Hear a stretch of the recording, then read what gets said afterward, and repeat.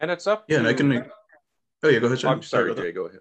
I was just going to say, I do think, Mike, that it's up to you and I to continue to expand this kind of conversation to get people more involved.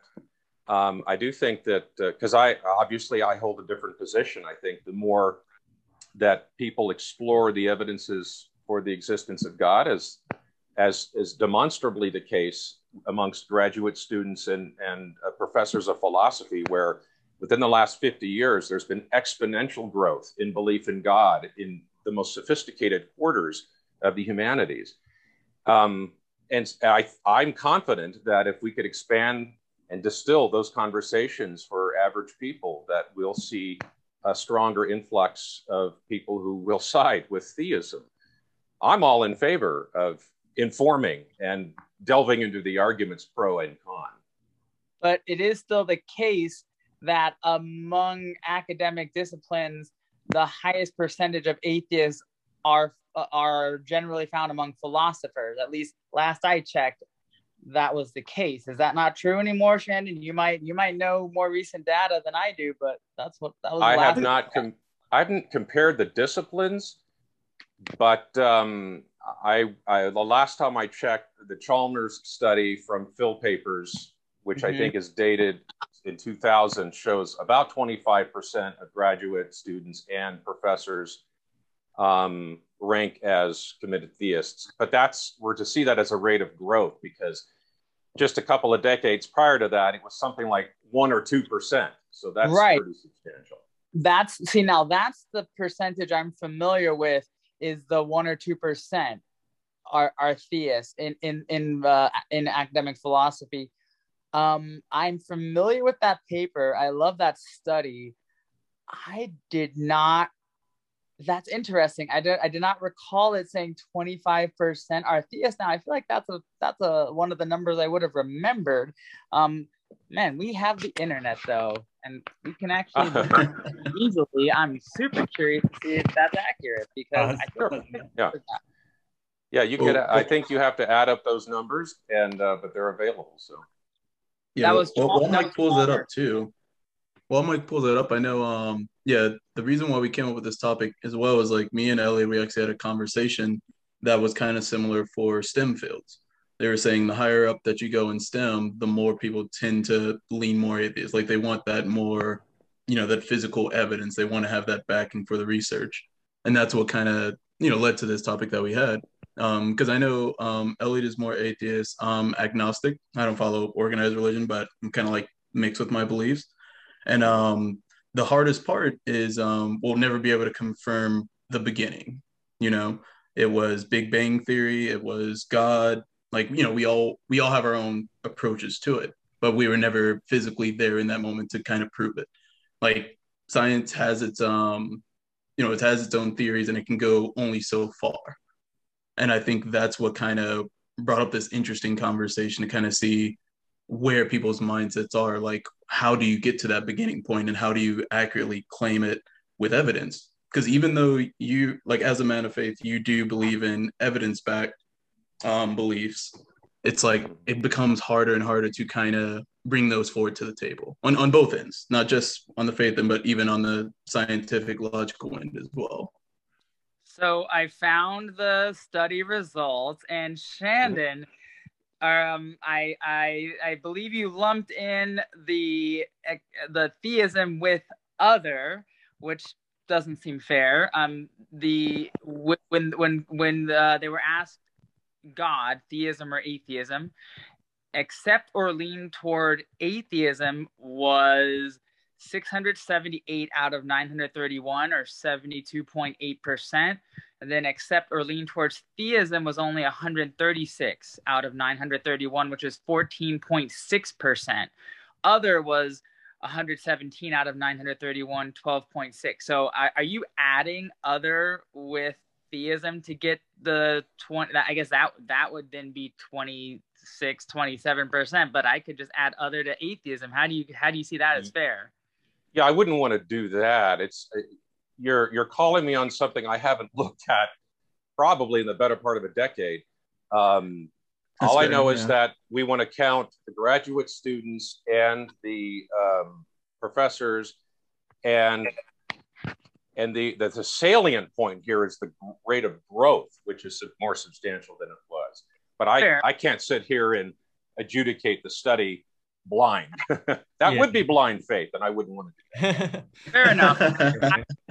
I was just shocked at that, because 25%, a quarter, I would have remembered that number, I feel like. And when I saw the results, I didn't feel like I was that surprised. Although you make the point that it does seem to be bigger than I recall when I had looked into that number previously.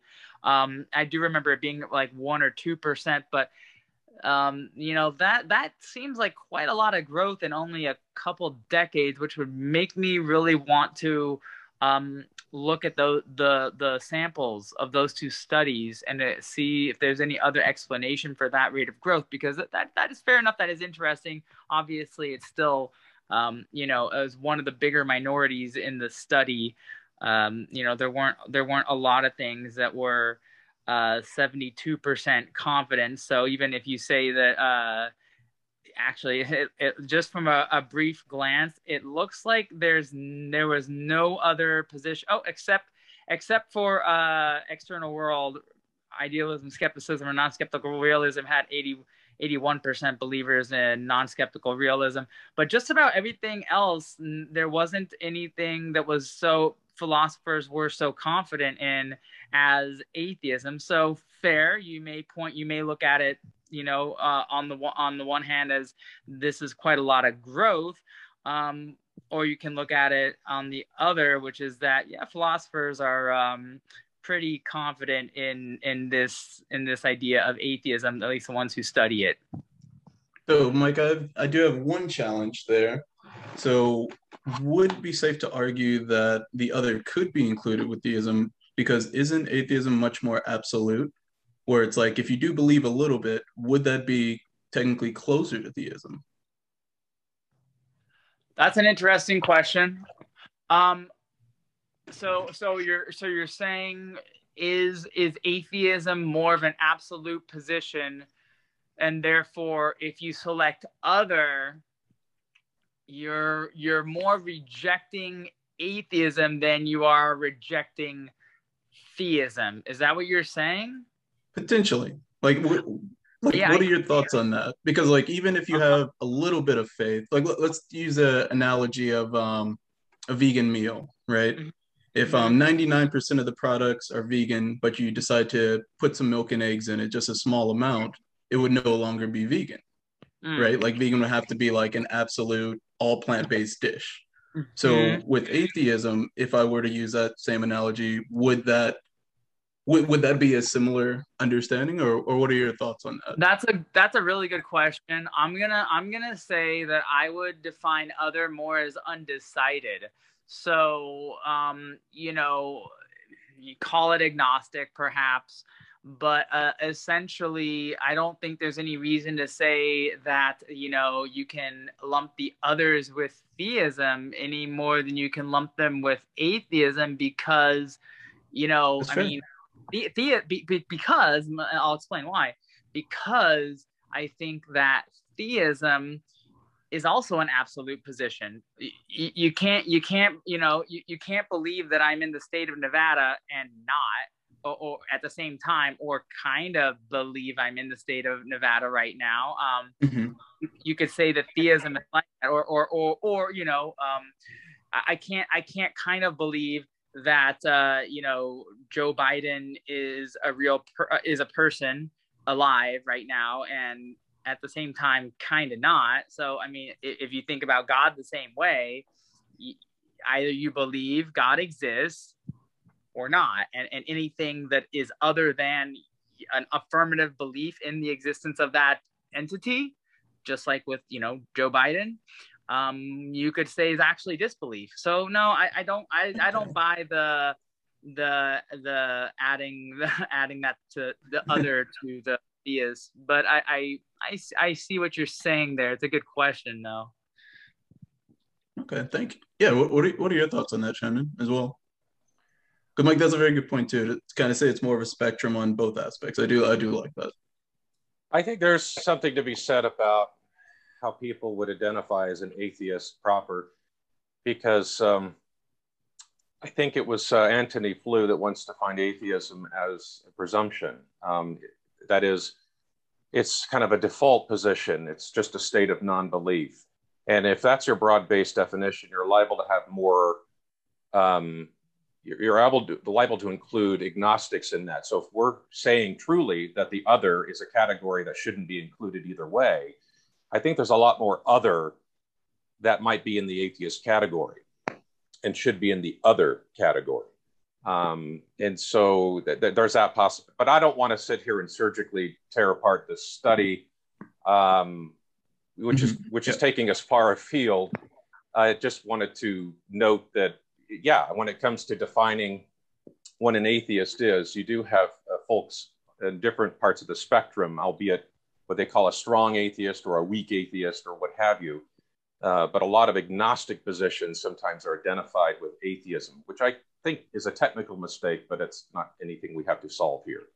That's interesting. I would say the opposite. I would say the opposite, that I think a lot of people who define themselves or are defined as agnostic actually should be counted as atheists. So it's almost, and you know, I hear you that you feel like we might be derailed a bit, but I don't actually think it is derailing at all. I think this is in line with kind of the overall theme of the discussion. I think it's an interesting point, right? So, you know, a lot of people, I think they say they're agnostic because they don't know or they're undecided. So you could say that a lot of those others might be the undecided agnostics, right? People who would call themselves agnostic. I think actually there's much more reason to count them as atheists because, you know, if you don't have a positive belief in something, then I would say you lack the belief. So, for example, you know, if I were to say, you know, do I have a belief in schmunicorns? You know, if I don't really know what that even is, or have any evidence for that thing, and I'm like, oh, I'm agnostic. I don't really know what those are. I don't know if they exist, and then just proclaim agnosticism. And that would actually be faulty use of language. I would actually say, no, I'm an schmunicornist. I don't have a positive on that thing. I can't have a positive belief that thing exists because I don't even know what they are. I've never even heard that word before. So I would actually think there's, you know, good reason to think that people who kind of are on the fence, agnostic types, and they're just what I call closet atheists. They don't like using the A word because atheists are one of the most discriminated minorities in the world by far, hands down. So they just hate that label. Okay. No, what are you? Oh yeah, go ahead, Jen. I would say I would profoundly disagree with the concept of atheism as such. If you can't define it as a mere lack of belief, that's not an atheist. A tree lacks beliefs, but it's not an atheist. The absence of belief, I'll give you an example. I currently don't have any good reason maybe to think that President Joe Biden is in Camp David right now. So I lack the belief he's at Camp David, but that doesn't therefore mean I affirm he's not at Camp David. I just don't know. Lacking a belief is not a position. It's the suspension of a position. Well, the Oxford Dictionary defines atheism as a person who disbelieves or lacks belief in the existence of God or gods. So I actually think both would count as atheists. A person who disbelieves, I think you would probably call that a strong atheist or a positive atheist, maybe, Shandon. But a person who simply lacks the belief is an atheist. And no, a tree is not an atheist, although it lacks the belief. Only people who can hold beliefs would be atheists, could be an atheist, you know. So yeah, I would actually think both those types of people would count as atheists. People who think there's evidence against the existence of God, and those who just don't think there's any evidence for the existence of God, both by, at least by the dictionary definition, which I'm going to go with, are atheists. Well, Okay. I will side with the canons of philosophy. That includes Paul Edwards' philosophy of, the Encyclopedia of Philosophy. I go with the Stanford Encyclopedia of Philosophy. I go with the Cambridge Dictionary of Philosophy, and confessing professional philosophers themselves who are atheists, like William Rowe, who definitively define and address atheism as the belief there is no God or gods. Now, that having been said, you could replace the tree with an adult who's been raised on a deserted island and has had not access to anything. That person would not be an atheist because they lack belief. They haven't had access to anything that would lead them or tilt them one way or the other. Just lacking the property of a belief does not make one a denier of the object of that belief. I don't think be a denier. I mean, I guess we might just come to an impasse on this. I just don't believe you have to be a denier to be counted as an atheist. I think all babies are atheists, right? Mm-hmm. Oh, yeah, that's really weird. But regardless of that, yeah, because my dog would be an atheist too. The fact of the matter is I think we're acknowledging that there's ambiguity on the definition. I think we can come that far. And because of that gets back to my hesitation, siding with a little bit with Jay about to what extent an atheist is an atheist, as we understand it. Yeah, I could agree with that. Elliot, what are your thoughts? Well, no, this is an interesting thing, and I've definitely seen both sides, because I agree with Shandon that sometimes the theological response is like, well, merely lacking belief is not enough, because a rock would be an atheist. And I agree, dogs would be an atheist. And seeing the other side, though, I think that it's probably important that the question itself be asked. So you have to have the question in mind, if a God exists. And in some ways, you almost have to understand an idea of God to be able to answer the question and rightly be a theist or an atheist. Yeah. But so that kind of coincides with the person on an island a little bit. That's what you're kind of saying. Yeah, I do think that's important. And, that's like a quick thought experiment. But I also want to say we're coming to a close here. I wanted to thank you both so much for your time. We definitely talked about a lot. But I want to leave some space if there's any final comments, any other questions you'd like to ask. And if not, I have one final question. But yeah, go ahead, Mike and Shannon. Huh? You want us to ask questions? I thought you were going to ask final. Oh no, I was saying if you have any final thoughts. If not, I can go with the one question I had. But would that be okay? Sure. I'm down for a last question. Okay. And Elliot, was there anything else that you wanted to cover too? Because I can give you the time if you want it. No, that should be fine. Go ahead. Okay. So my question, and I think this is in my opinion, might be a little bit harder. So what is your definition of the spirit? So what I've heard before is it's something that it's given to us from a higher power to give us that want to live and do the right by one another. And I also have heard that it's contained within the mind to reinforce the need for processing and decision making to live life. So what are either of your thoughts on that, on either of those definitions too? Well, let me see if I can't understand the question first. You're asking for a definition of spirit. Can you give me a sentence so that I have a context in which you might mean that? Okay. So do you feel that the spirit is inherent to us, like it was given to us by some sort of higher being? Or are you talking about the Holy Spirit or a spirit of a human, or what are you? I'll say of a human. To? Yeah, I'll say of a human. Like so soul? Soul? Yeah, like a soul. Yeah, exactly. All right. Sorry about that. You're asking me to explain what that might be. Okay. Yeah. Christians are divided over this question, but I would say traditionally, and it's a view that I hold, is that the soul or the spirit is the order of mind. It's the seat of consciousness, and it is to be construed as being distinct, but not unrelated to the body that houses it. The spirit itself is immaterial, does not succumb to the laws of physics or anything of that sort, but it is definitely nomologically related to the body or brain that it inhabits, just much like as Karl Popper once said, it's like a pianist who's playing the piano. So imagine the piano is like the body and the pianist is the mind or the soul.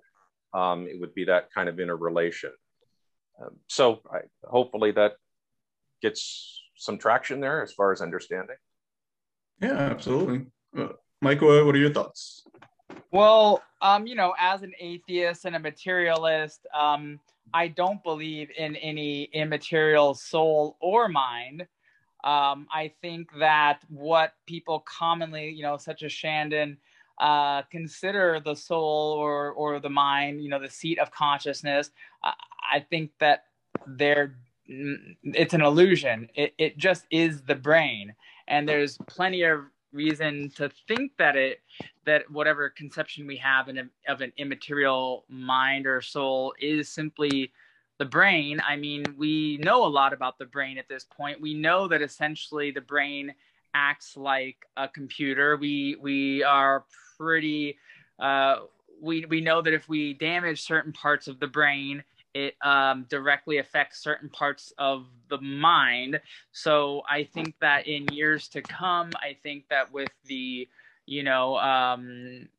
increase in our understanding of the brain, of neuroscience, I think this concept of an immaterial mind or soul will kind of disappear. We'll just understand that consciousness is just the brain. It's essentially an illusion. So I don't believe there is any immaterial soul. Okay. Yeah. Go ahead, Elliot. What are you about to say? No, it's I think interesting points, and I would also point out something similar. My perspective on spirit and soul, which when you're a materialist, you're like, okay, just get rid of it, we'll be fine. But I do think that there's something like an emergent phenomenon occurring in a living being, so like in a living human, that there is a spirit that comes about. And it's similar, if you look up emergent phenomenon, you'll get a sense for it, but it's similar to how a single molecule of water isn't wet and it isn't ice, and it's also not a gas per se, but it's when it's when it's surrounded by other molecules of water in similar states, then they exhibit these properties like wetness. Wetness is not any one water molecule. And so the spirit is not any one part. It's just the collection and the relationships between them that emerges from our bodies and minds. I really like that definition. Thanks. Wow. Yeah, so that's why I wanted to kind of save that one for last, just because I feel like we would also be able to add our own creativity by our own personal beliefs on what the definition of a spirit or soul is. So yeah, I think that was actually really good. Elliot, did you want to lead us out? Gosh, what are we saying? Well, you don't have to do the official one. Thanks again for being here, and it was so great to have you. But we'll be posting this video up soon, and let's see. This is the canceled podcast. So what do you all think? Should it be faith or logic that gets canceled? You decide. I like it. Yeah, thanks for having me. Thank you, Shandon. Great chatting with you again. Yes, it's very, very mutual. Thanks for having me on. It's been a pleasure, gentlemen. Yeah, we're honored to have the 10-year reunion brought back. So thank you both. Yeah. All right. Bye, everyone. Thanks. Just got off the block, just got on my chill. Called up my homie Brent to see what be the deal. What you trying to do? I'm just trying to heal. Hella floated, never bloated's what I'm trying to feel. Hop in the whip and